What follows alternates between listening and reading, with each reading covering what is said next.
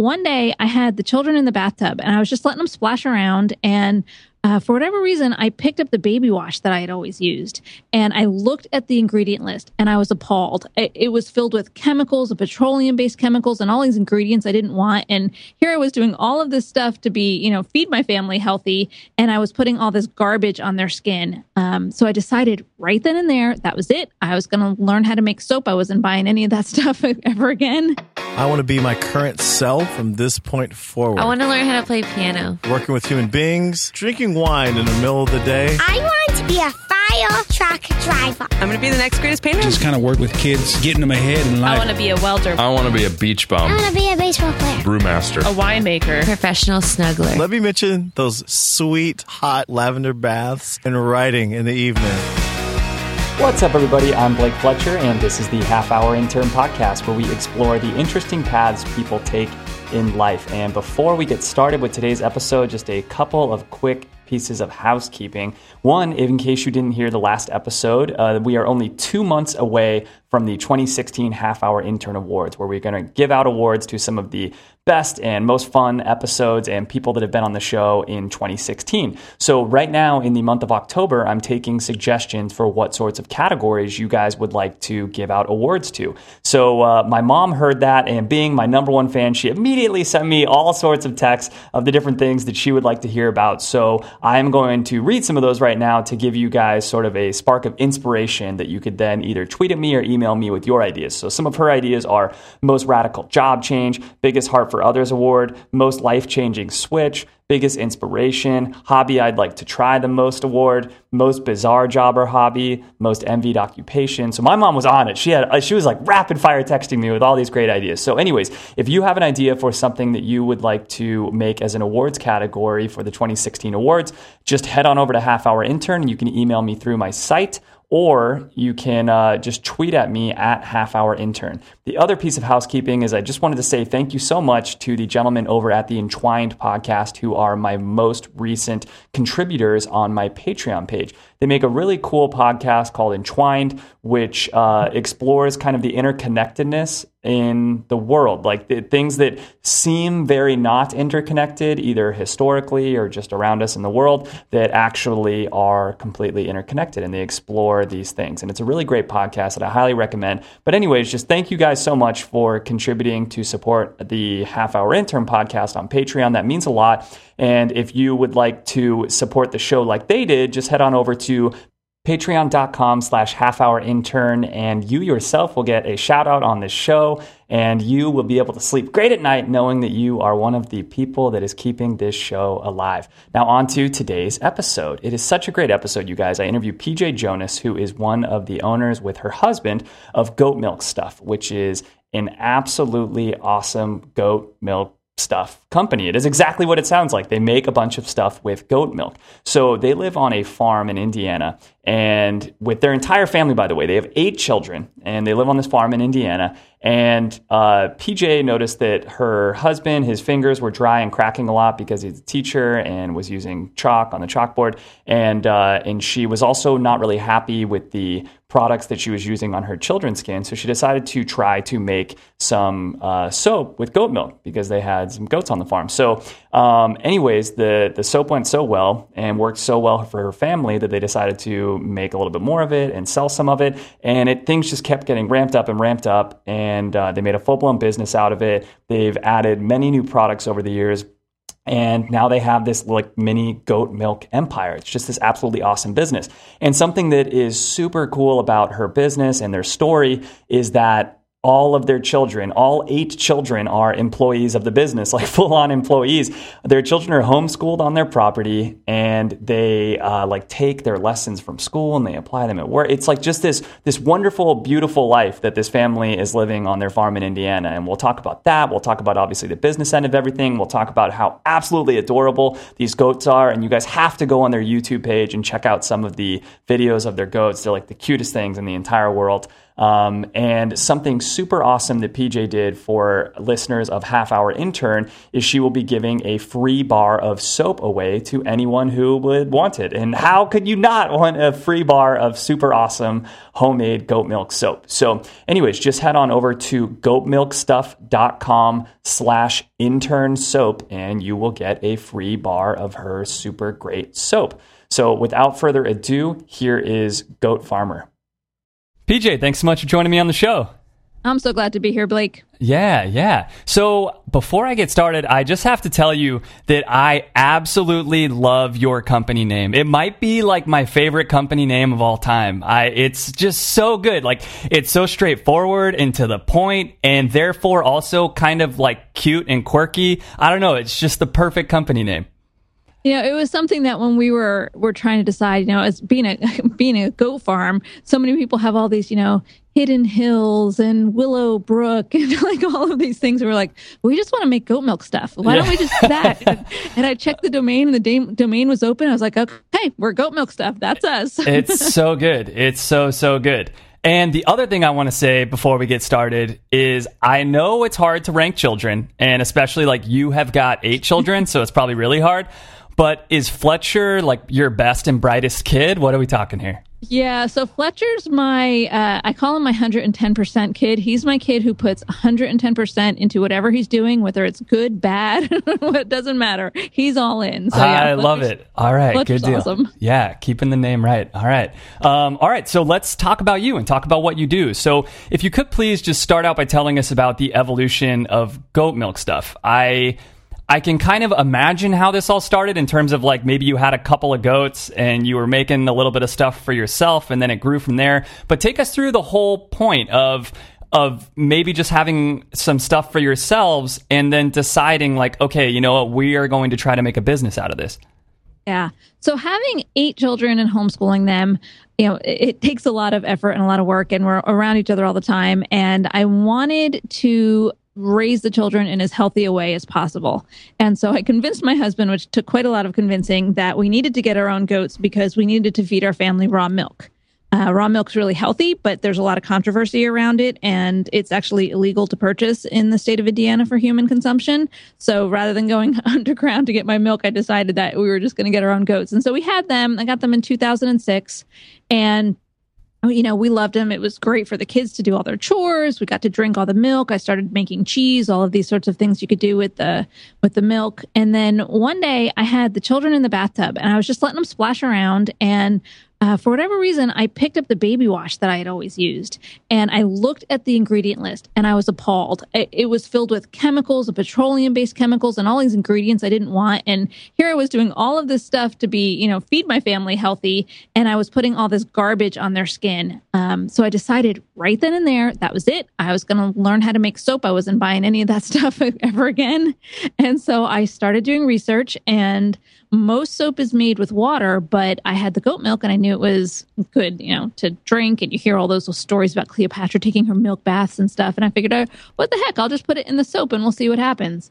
And so I made the first batches of soap, and when they were cured and I put them in the shower for my husband to use, his fingers stopped cracking and splitting. Wow, and that's amazing. Yeah. And that was a problem. He'd been a teacher for 7 years. So with all the chalkboards, you know, he had a lot of problems with that. And then he was actually a garbage man for about 5 years. And so he was always wearing gloves and getting them wet and stuff.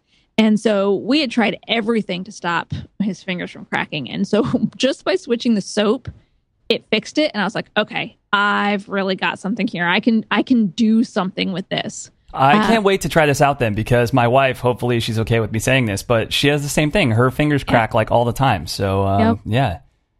Yeah, it makes a huge difference. And, you know, for a lot of people, he's able to use all the scented soaps and stuff, but there are people who just need to stay away from the scented soaps. But so we have unscented ones for them. But for a lot of people, it's just those chemicals. Those chemicals are just really bad and destroying on your skin. And you put lotion on, and most lotion that you get from the store has chemical preservatives in it. And so that's damaging as well. Yeah. So really just by going natural, and the goat milk makes a huge difference as well. So that's what worked for him. So hopefully it'll help. Awesome. I love it. So I have a couple of questions about that. So first of all, I'm pretty into nutrition, so I understand the difference between goat milk versus cow's milk.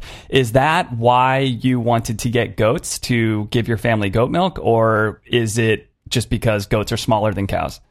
Yeah, so goat milk, as you know, it's a lot more easily digestible. Most people who have lactose intolerance have no trouble at all with goat milk. The fat molecules are smaller, so it's a little more bioavailable, the nutrition that you get from the goat milk as well.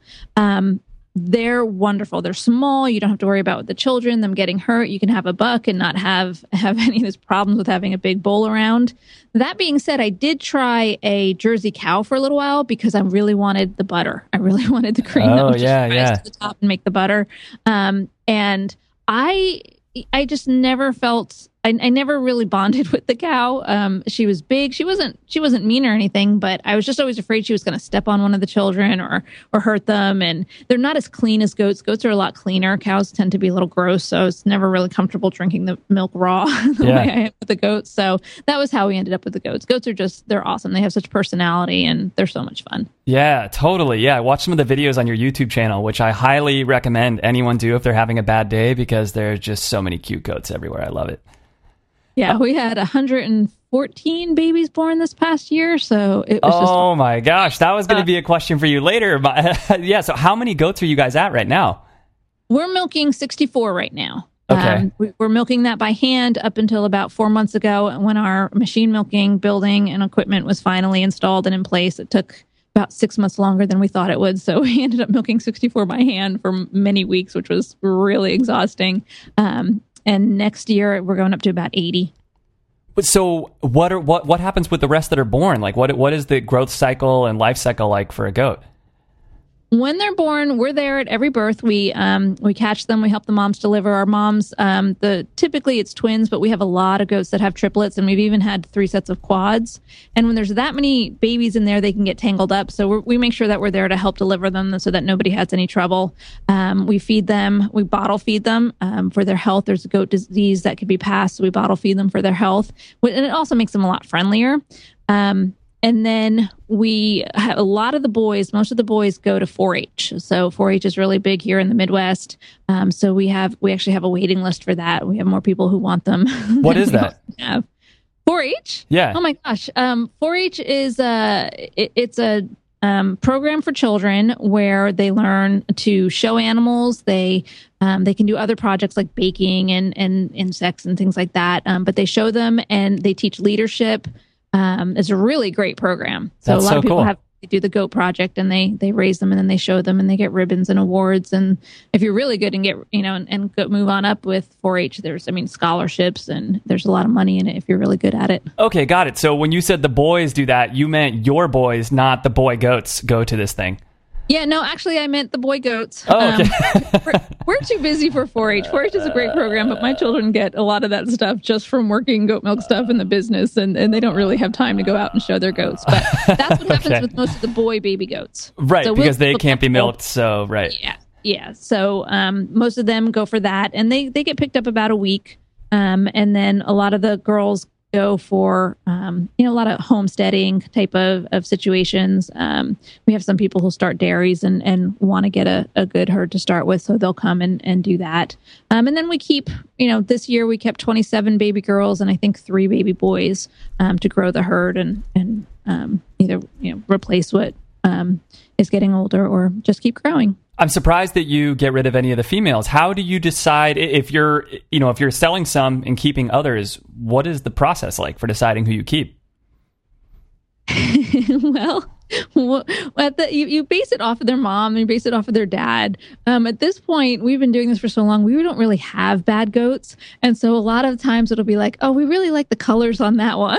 Or, the children will fall in love with one of the goats because they're just sweet. And they have really different temperaments. So some of them are just more snuggly than others, and those tend to be kept. But it's kind of a process, and we try and keep different bloodlines. So if we're getting a little too heavy on one bloodline, we'll switch to another bloodline. That, it's not super scientific. Do you do that just because like a more diverse bloodline will lead to more like robust goats? Actually, there's a little bit of that happens, but when you start to change bloodlines, they become a little bit more unpredictable. When you stick with the ones you pretty much know what you're going to get, what their strengths are going to be, what their weaknesses are going to be. So it kind of goes on both of that. Interesting. So, is there any particular type of goat that you have to breed for this? Like the best type of milking goat? Like you mentioned a Jersey cow earlier. Jersey cows are really famous as like milk cows. Anything like that for a goat? Yeah, so there are different goat breeds. There's meat goats and then there's dairy goats. So obviously, a meat goat can give milk because they raise their own babies, but they're not going to give enough extra for us to do what we want to do. So we have dairy goats, and there's different breeds in there. We've tried a lot of the different breeds over the years and settled on Alpines. We like the Alpines because they're really good milk producers. They're very friendly and curious. They're not neurotic like some breeds of goats are, and they have different color patterns. So some of the breeds are like the same exact color. And like I said, we really enjoy having goats of different colors. It makes us happy to look out there and see some black, some white, some spotted, some brown. It's just much more interesting. Yeah, the goats in your videos were just so cute. I loved this one video that I saw of this. It was probably your husband feeding one of the, or I think just like sitting petting one of the, like a really little baby goat or something. And then there was a little bit older of a baby goat coming up and kept on trying to, it was so much like a puppy. It reminded me so much of a little puppy, kept on like trying to jump all over him and like get, like pay attention to me. And the goat was just wagging its tail nonstop. And I was like, that's the cutest thing I've ever seen. Like, I didn't know that goats wag their tails the same way that dogs do. Yeah, they do, especially if they're drinking their bottles. It goes nonstop. But I tell people that it's really hard to maintain a bad mood when you're around baby goats. So this past year, we actually started, we call it our baby goat experience, where people can come and just spend some time in the baby goat pen. And it's probably one of the best things we ever did, because we just hear so many good things about the people who come out. They come out for their birthdays. They just come out for all sorts of things to just hang out with the baby goats. It's all so cool. It's so interesting, the routes that life takes, and like you see the path that you're on, and like it just, I guess, like how different things could have ended up. It's like it's funny due to the story you told earlier, like noticing these chemicals in the baby wash, and then noticing that your husband's fingers were cracking and all these different things. You're like, oh, maybe we should get some goats. Maybe we can make some goat stuff. And it's like now you're having this enriching experience for people of your entire community, and people are coming from like far away to see your goats, and you are getting to experience and meet all these different people because of this. It's just amazing. It's just so great. Yeah, my life is pretty awesome. I tell people I get to work with my husband. I get to work with my children. I get to help people with their skin. I get to provide people. We have, nobody in my family does, but one of the things when we first started was eczema is a huge issue, and so many children are suffering, and the soap helps that. And the babies that can't drink any cow's milk, can't have any ice cream, they can come and they can drink our goat milk, and they can have our gelato and have a safe treat. And, it's just wonderful what we get to do. Yeah, that's so great. So yeah, it's interesting that you talk about, having faith in yourself and having faith in God and faith that things are going to work out and stuff like that, because I feel like in typical business and in so much of life, that makes so much sense. And there's a lot of this element of the harder that you work, the more that you're going to succeed. Like, let's say you're a mechanic and you work on cars. If you work for 10 hours a day, you're just going to fix more cars than if you work 8 hours a day. So it's like your fate is a lot in your hands, and you can have kind of like faith in yourself and everything. What's interesting is I find that for myself and people that I interview and people I know that have kind of internet-based businesses, is the internet is a really big place. And it's something that I almost didn't entirely consider, I know, before I started my business. And for you, it's got to be even more interesting. Like you live in a rural area on a farm, and you're trying to market this goat milk. And rather than just sell it only locally, you're really expanding this business and doing it on the internet. Talk about, I guess, that and what that was like trying to make this push and this presence online and get people to know who you are. Yeah, so I knew when I started that I wanted to be an internet-based business. Obviously I had so many young children that it was a lot easier just dealing with them if they were sick or not feeling well, that I could still keep the business going if it was internet-based. So that was always kind of the goal. I learned to code. I put up my own website. the trick, as you mentioned, then is getting people to your website. And there's so many different ways to do that. Some are more successful than others. Some are successful for a certain amount of time, and then things change, and you have to, be very nimble and able to switch when things stop working, and figure out how to know when it stopped working. And that's a whole nother piece to it. But we started, once the website was up, with going to the craft fairs and craft shows. And we went and we would give out samples. We would give out business cards with our website on it and our contact information on it. And we would also collect email addresses so we could sign them up for our newsletter. And that was how we initially brought people to the website. When was this was happening? So I started in 2008. The first festival we did was the fall of 2008. Wow, that is such like kind of ahead of your time thinking. Like nowadays, I feel like email lists and what you were doing back then, like that kind of information, like you can read a lot of places online will tell you to do things like that. But back then, I feel like that was incredibly forward thinking for you to be doing that. Yeah, it really wasn't as mainstream, in e-commerce back then. It was really, I say right now it's so much easier to start a website and put a website up because you have all of these different choices. Back then, I had to learn to code because there really weren't those shopping cart options. Yeah. So it's definitely a much easier environment now, I think, to get started on one respect as far as the tools. On the other respect, it's so much more crowded that you really have to figure out what it is that's going to distinguish you and what's going to set you apart and make you different from everybody else. Yeah, for sure. So talk about trying to determine that for yourself. And I guess also how that played into some of the press. Like you guys have gotten such unbelievable press over the years, and you guys have been on the Today Show and like all these incredible like national news things and everything. I feel like probably your family has a lot to do with that, like that whole beautiful story of your family and everything. Is that something you thought about back then? Do you think that influenced your ability to kind of get recognition? Oh, absolutely. Our families are family, and we just take it for granted. But as we started Goat Milk Stuff, it became really obvious to us just how different that was from everybody else, and how people would just look at us and be like, "You do what? You have 8 kids. You make soap. You sell soap. What?" Yeah, just blown away by that. So it's definitely people are attracted to our family and our work ethic. I hear so much from everybody, but particularly the older generations.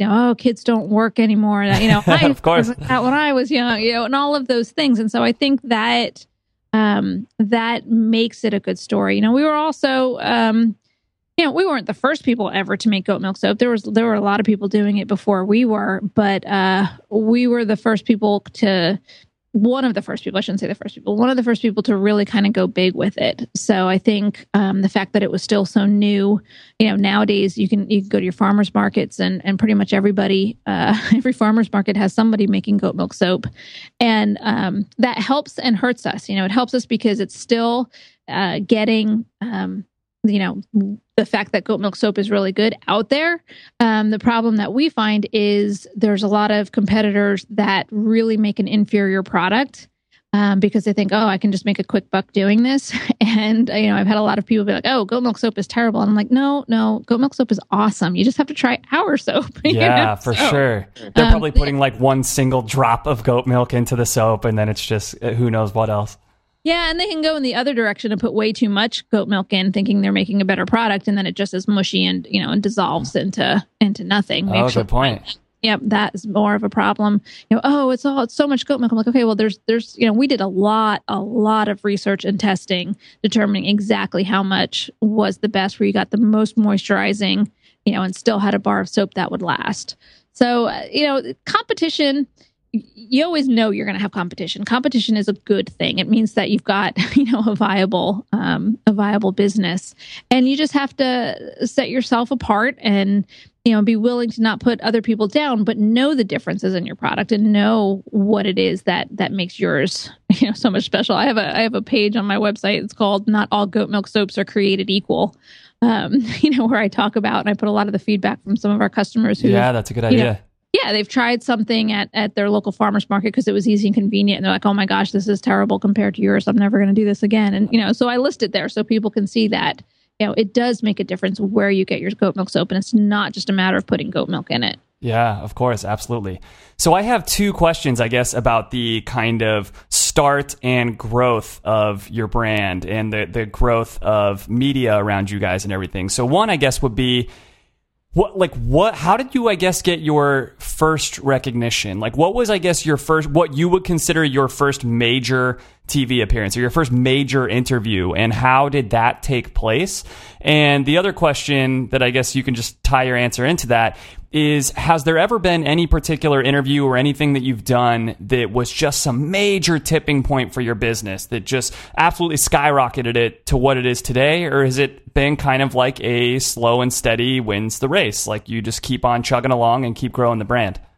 Yeah. So our first television interview, I love this story. We were at a craft fair. It was put on at a local school by the baseball team. And the baseball moms were going around bringing donuts to all of the vendors. And, my kids see a donut cart and they all go running for the donut cart. And they're talking with the ladies, the two moms, and they're asking my children questions. My kids are telling them everything, all whatnot. And the mom later came up to me and she says, okay, I have got to interview you. And it turned out she was Rachel Platt, who is one of our local hosts of television news show down here in a Louisville station. And that was our first television interview. So I tell people that, you just have to be you. You just have to have a good story. You just have to be talking to everybody about it, because those opportunities are out there and you can spend a lot of time, a lot of money trying to chase them down. But if you ask so many people, so much of that just happens, in a serendipitous kind of environment. Oh my gosh, absolutely. It just happens. And, having big publicity is wonderful. The big ones that we've had, definitely bumps the base sales up a notch. But it's hard when you have a sudden influx of sales. That's, people are like, oh my gosh, we would do good. They don't necessarily realize the downside of having that. You have to have your customer service. You have to be able to handle all of that, because you're making a big impression right from the get-go. And if your normal turnaround time is 48 hours and you have a big publicity and it turns out to 2 weeks, that's not necessarily giving the impression that you think that you want people to have. So definitely, I would never turn down the opportunity, but, there's both sides to that coin.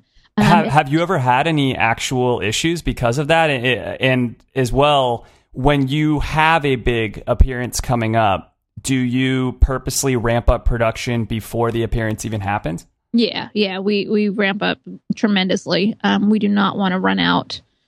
From that, the worst thing you can do is have something go on back order. That does not help you at all. You just turn people off. So, if we have a big one, my husband and I will have stayed up, 16 hours, 18 hours, keeping orders going, let all the children go to sleep, let the employees go home, take some rest and come back. He and I are up getting ready for the next day, because it does matter. So, it's, especially now that we've moved into food products, it's a little bit harder to have the big publicity. So we try, you can only make so much cheese in advance and that sort of thing. Yeah. So we try and balance that a little bit. Yeah, that's interesting. Can we've talked about it a little bit, but can we talk more about your business being kept in the family and kind of like the benefits of that and the fun of that and everything? Any video that I see of you guys online, I'm like in awe of your family. You have like the most beautiful, wonderful family, and I feel like the values that you're instilling in your kids are just so great. So I guess if you can talk about like what it's like as a parent having your kids as like quote unquote employees, and how you try to manage them and kind of the benefits that you see of the entire setup. Yeah, we love our lives. We are so blessed to be able to work together as a family and to have my husband home full time working with us. I couldn't ask for more than that. That being said, we are a farm. And so we work 7 days a week, and that can get tiring at times. That can get, we can get a little bit on each other's nerves at times. But bottom line, we love it, and we wouldn't have any other life. We go on vacation and we're like, oh, I can't wait to get back to the farm. I wonder what the goats are doing, So there's, that kind of balance. Teaching the children is my biggest goal.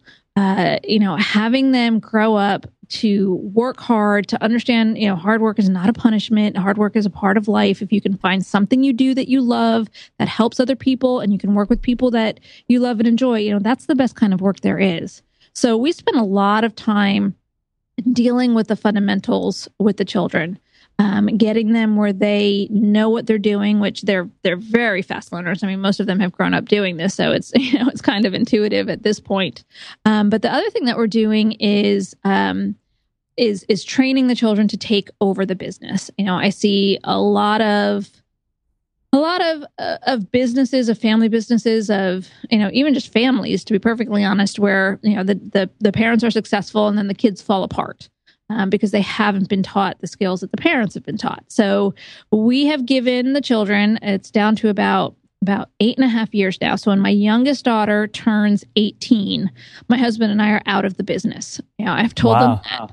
Yeah, I've told them that I'll be happy, to give a tour. I'll be happy to do interviews. I'll be happy to, maybe even bag soap every once in a while. But I am not paying a bill, making a decision, hiring anybody, firing anybody, dealing with the government, anything like that. Doing payroll, all of that stuff. So they're all in training right now to take over those kinds of duties and learn that. So my oldest three, when my kids turn 16, they start taking classes at our local community college. And so it looks like in the spring semester, they'll all be taking accounting together, because they'll, even if they're not the one that does the accounting for the business, they'll need to be able to understand it and whatnot. And then a lot of it just goes by their personality, who's suited for what. I have, one child who looks like he'd definitely be better at dealing with the HR side of things, because he's fair, but he's also tough. Whereas, for example, my oldest, my daughter, would be a mess, if she ever had to fire anybody. Like she's just not, her personality. Yeah. So we're trying to, kind of look at their personalities, look at their skills, their gifts, and figure out what roles they're going to take in the business moving forward. I love that. I just can't imagine how ahead of the curve your kids are. It's such a I feel like important thing that people should be talking about more right now, and that people definitely are talking about more right now. But it's just the idea of education and like what type of education that we're giving kids. I feel like when I was growing up, the idea of homeschooling a kid was very, very strange. And or maybe that was just the way I perceived it, but it was like, that's weird. And how could you actually get a good education that way?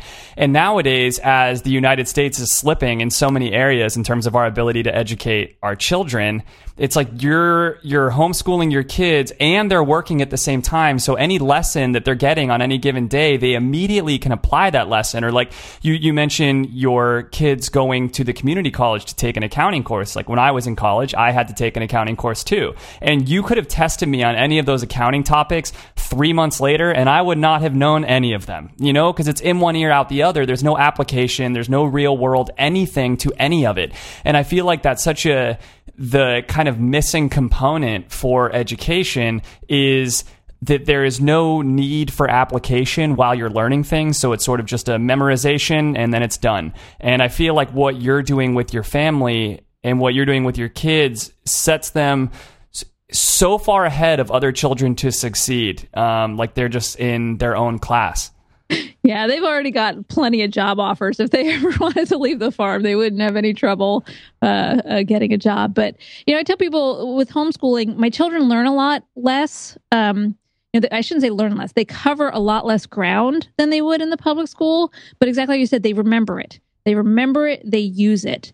I've spent most of their younger years not really teaching them any facts. They never learned their math tables. They never, learned penmanship. They didn't do any of that. Instead, what I taught them was to think, to problem solve, and to teach themselves. I will never give them answers. I'll always ask them a question instead, and make them kind of figure it out. And it so far it's still an experiment in progress, but based on the older ones, I am very, very pleased with how it's going. They are very capable, very hard workers. They can figure out what they don't know. Because I didn't know how to make soap when I started this business. I didn't know how to milk a goat. I'd never done any of that, but I never stopped learning, and that's kind of the model that I'm passing on to them. Yeah, I love it. Do all of your kids want to continue working for the business, or do you have any of the older ones that are kind of wanting to go off and do their own thing? Yeah, no, right now everybody still wants to. I have 2 kids that I personally think would be benefited by going out, getting another job for 2 years, and then coming back. I think that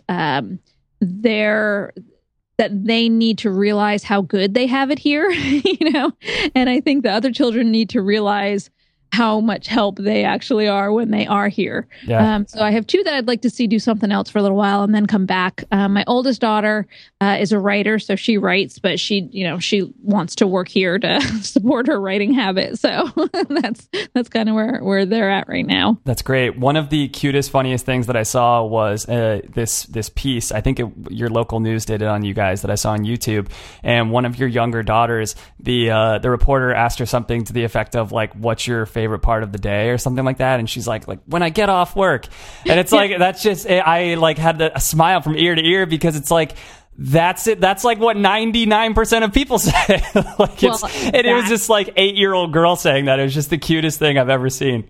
Yeah. And it's they love to leave, and you'll find them in the woods, and you'll find them building stuff, and I don't ever let them play video games. We don't do anything like that. So they're always outside doing something. Yeah, I love it. Or reading. That's the other thing they do, is they hide and they read.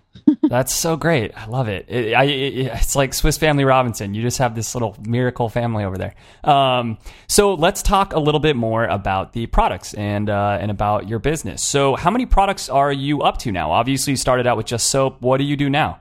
Yeah, we do way too much stuff right now. So we have all the soaps. We have about 40 different scents of goat milk soap plus unscented ones. And we have specialty soaps like shaving and pet and loofahs. And then we do like bath and body stuff like lip balms and lotions and deodorant. Our deodorant's really popular right now. We do laundry soap and liquid soap and candles, because people loved the scents in their soap so much they asked me if I could make candles to match. So we do that as well. And then we switch to all the food stuff. So we do all sorts of different kinds of goat cheese. We do a chev and then all sorts of flavored chevs. So that's kind of what people think when they think the typical goat cheese. It's the kind of like a cream cheese, the white spreadable goat cheese. We do fetas and marinated fetas. And we're working on a pressed cheese right now, which is really, really good. I can't wait to be able to introduce that and roll that out. Oh my gosh. I'm like drooling over here just hearing about all these things. It sounds so good. And then all the candies. So we do goat milk caramel, which is like so good. Chocolate covered caramel, toffee, fudge, goat milk fudge. And then our newest product that we just rolled out is gelato, which is like an ice cream, but made with goat milk. So it's amazing that you're doing all these things, because I imagine several of these have to have their own kind of startup cost associated with them, right? Oh, yeah. That's putting it mildly. Yeah. They're all very, very unique, very, different kind of specialized equipment. Dealing with the federal regulation and the state regulation when we moved into food products was, I thought it was going to be kind of like expanding goat milk stuff, but it was kind of like starting a whole new business all over again. So there was a huge learning curve there. Yeah. Are you even able to make the food products on site? Do you have to take them elsewhere to make them, to like a co-packer or something? Oh, no. We built, we actually have 2 certified kitchens. We have the candy kitchen and we have our cheese kitchen. We are certified grade A dairy. So our milk gets tested. All our products get tested by the state every month. We have to have lab reports done. It's all done here. Wow. So it's like not only do you have the regular food related stuff that you went into, I just in terms of like the quality assurance and things like that, but it sounds like it's probably even more difficult than a regular food product, because it's kind of like a living culture, more or less. Much more difficult, much more complicated. I say that if I had known what I was getting myself into, I'm not sure I would have expanded into the food products, because it is a lot of regulation. It is a lot of paperwork.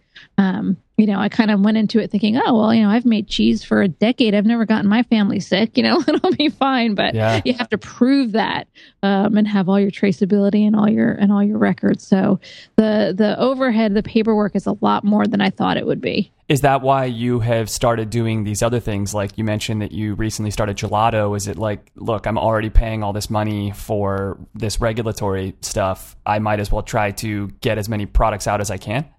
Yeah, that wasn't so much the driving force. I mean, I named it Goat Milk Stuff because I always wanted to do everything with goat milk. So we've pretty much gone into all the categories that I had originally envisioned, about the cheese, the candy, the gelato. That's pretty much all the stuff we made for ourselves. About the one thing that's missing that I have no plans to go into is goat butter. That's something that I get asked for all the time, but it's incredibly labor intensive, and not something that we can justify the cost that we'd have to charge to do it on such a small scale. So really pretty much all of the food products, the soaps, everything that I really wanted to make with goat milk, and make available to people. I mean, like I said, this is a cow country. People still, you say goat milk and people go, ugh, and make a face, and they don't realize how good it is and how healthy it is and how digestible it is. Yeah, so much better.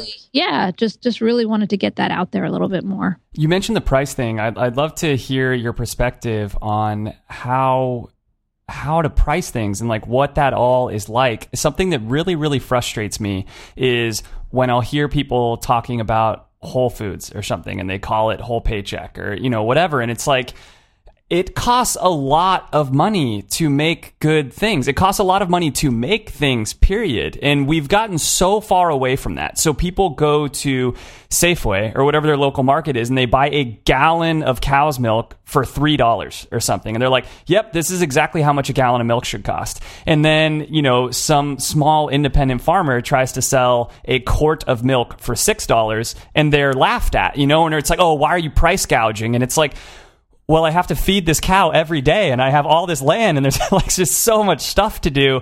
I get very frustrated with the way that people scoff at the prices of things, because I feel like we are so many people are so used to the prices of like big box stores and things like that, and they expect mom and pop places to be able to compete with that. So I guess with all that in mind, like how you're the one that actually has to make these decisions on like, how do we price this and how can we price this? How does that all affect you? All right. So before I get into how we do it, one of the things that most people do not understand is that most of our food in this country is subsidized. There's corn subsidies, soy subsidies. And what that does is it brings the cost of those foods down below what it actually costs to produce them. And the same is true with the dairy.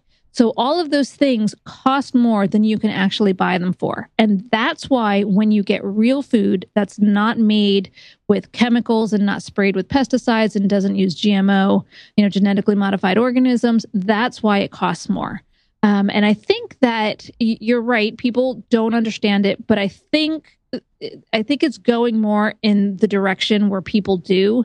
Obviously, the obesity epidemics, the problems with us, all of our food containing sugar in it, is getting a lot more attention. And I think that if we can just figure out a way to stop the corn and soy subsidies, food will get back to a better and more sustainable pricing model, and where all the cheap processed food that's really unhealthy and really bad for you and really causing a lot of problems in the inner city and the food deserts will go away, because those, high fructose corn syrup won't be subsidized anymore. Right, of course. That being said, so when I started the business, right, we were in business for about a year, and I decided to go down to my small business development center and speak with an advisor. And I brought all my stuff down, and I went down there, and he looked at my numbers and everything. And he looks at me and says, "Okay, you need to raise your prices." And I freaked out. I said, "I can't raise my prices. People won't buy anything." And he looked at me and he said, "If you want to stay in business, you have to raise your prices. You can't stay in business at these prices." So I was like, oh my gosh, this is, what are we going to do? And so I listened to him and I raised the prices, and one customer acknowledged the price difference and nobody else said anything. Wow, And that's so, great. Yeah, that was kind of a wake up call for me that there are people out there who live on incredibly tight budgets. And they really don't have very many options. But for a lot of other people, it's a choice. They have choices to make on where their discretionary funds go. And for many people, it's a value system. They're willing to pay what I need to charge for the health of their family. And that's something that I keep in mind. I try and make options. I try and make, if I can save some labor, then I can, make some options that are lower prices. But I know that I want to be here for the long term. And so I have to set my prices at levels that I can sustain. Because if every one of my family members has to be working 80 hours a week so we can get it done, so we can, we can pay our bills, that's not sustainable. Yeah, no kidding. So when we getting to that point, that's when we raise prices. And there have been times we've actually lowered prices because we got a new piece of equipment or whatnot, and we're able to be much more economical. Like candles were an example. We started out hand pouring them one little pitcher at a time, and when we got some better equipment, we were able to lower the prices because the labor went down. So it's really a function of how we keep the product sustainable. You have to be aware of your competitors. But so, we're, air quotes, a real business. We pay unemployment. We pay workers' compensation. We pay all our employment taxes, all our, insurance needs. There's a lot of people who are, my competitors who are doing this in their kitchen and not paying any of those.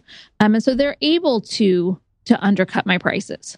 But that's something that either they're going to grow into a real business and they're going to have to raise their prices, or they're going to go out of business because you can't keep it up at those lower prices. So there's always going to be someone, if you're starting a business, there's always going to be someone who has lower prices than you, but you need to go on your numbers, because if you can't succeed at your numbers, then you're in trouble, and something, you have to look a whole lot deeper than just what you're setting your prices at. Yeah, that's such a great piece of advice. PJ, if you had to choose like only one single thing, what is your favorite thing about owning Goat Milk Stuff? It's wonderful working together as a family. That was what I wanted. That was what I prayed for. That was what I was looking for. Because, I want to raise children who, I don't want to just say that I can be proud of, but who other people can be proud of and other people can look to and to be examples. And, they're able to, put customers first. That's hard. That's hard to give up, your desire to be mad or your desire to say, hey, that's not fair, and put what the customer wants first. So that helps them to die to themselves a little bit and keep things in the proper perspective. I like the fact that, they deal with wonderful, kind, nice customers, but they've also learned how to deal with very grumpy, very mean customers without taking it personally. So, just being together and teaching them that what they do matters. The fact that, okay, yes, I know you've made several thousand bars of soap, but you have to understand that helps people every day with their skin. There's, every day there's a child that's not scratching from eczema, and every day there's someone, we have quite a few chemotherapy patients who the chemo and radiation really destroys their skin. And so we have our organic Castile bar, which is just organic extra virgin olive oil and the goat milk. And that helps a lot of them. And so every time, we send those out, I'm like, look, see, we're making a difference in people's lives. And it's just awesome. I love it. That's so cool. I love that. So let's try to give people some advice here. If they were looking to start their own sort of farm-based business in any way, what advice would you give to people looking to start a farm? Land is your first challenge. If you don't have land, you have to find land. There's a lot of land way out in the middle of nowhere, which is fine depending on what you want to do. But once you do that, you just have to find what works for you. We had pretty much all different farm animals. We had everything. From a Jersey cow to turkeys, sheep, we had it all. And we loved the goats. The goats were the animal that made us happy, that we did the most with. And so just because someone else is successful doing something doesn't mean that that's going to be the right venue for you. And the only way to figure that out is to try.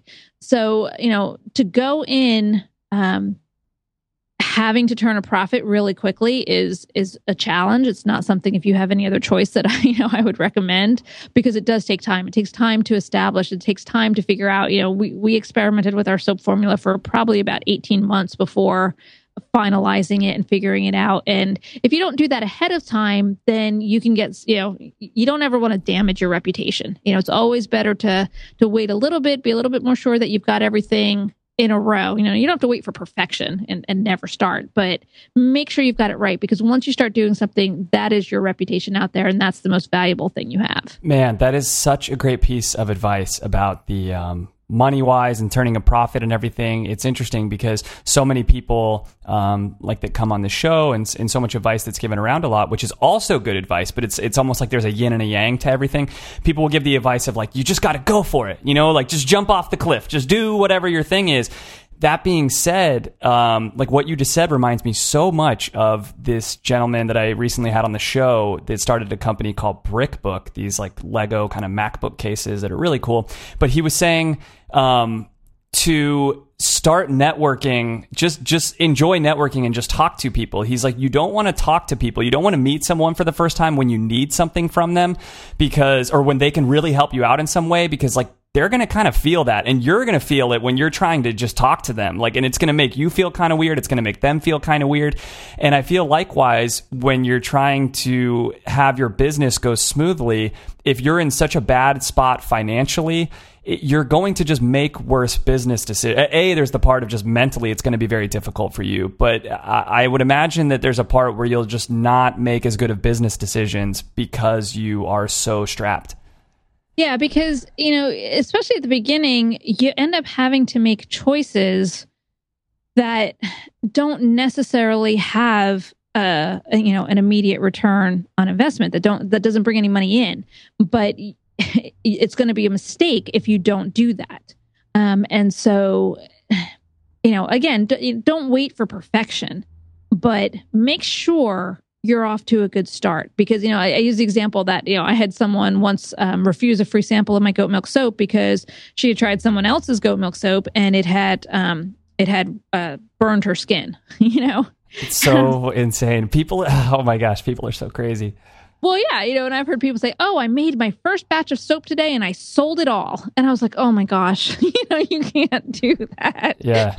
You don't know what that's going to do over time. You don't know, you just don't know what you don't know until you've been doing it for a little while. So, if you want to have a farm business and you want to grow vegetables for yourself, grow some extra to bring to the local farmer's market. Don't try and have that be your first, your sole source of income, for the next growing season, because there's just so much to learn. Yeah, absolutely. PJ, you have been so awesome. Please tell us where we can go to support you and buy some of your goat milk stuff. I love your website. I love your family. I love you. Your products are awesome. We have to go and support it. So tell us where we can go. Yeah, so our website is pretty easy to find. It's just www.goatmilkstuff.com. And I actually have a free bar of soap for your listeners if that's something that they would like to take advantage of. And all they need to do to get that is to just go to goatmilkstuff.com/intern soap. And that's all one word, intern soap. And that'll give them the directions on how to choose their free bar of soap and get that sent to them. That is so awesome. Thank you so much, PJ. I will definitely get one for my wife. As I said, she's got the problem with the cracking fingers and everything. So that is so great. Thank you. Yeah, you're very welcome. All right. Well, thank you so much for coming on the show. We really appreciate it, PJ.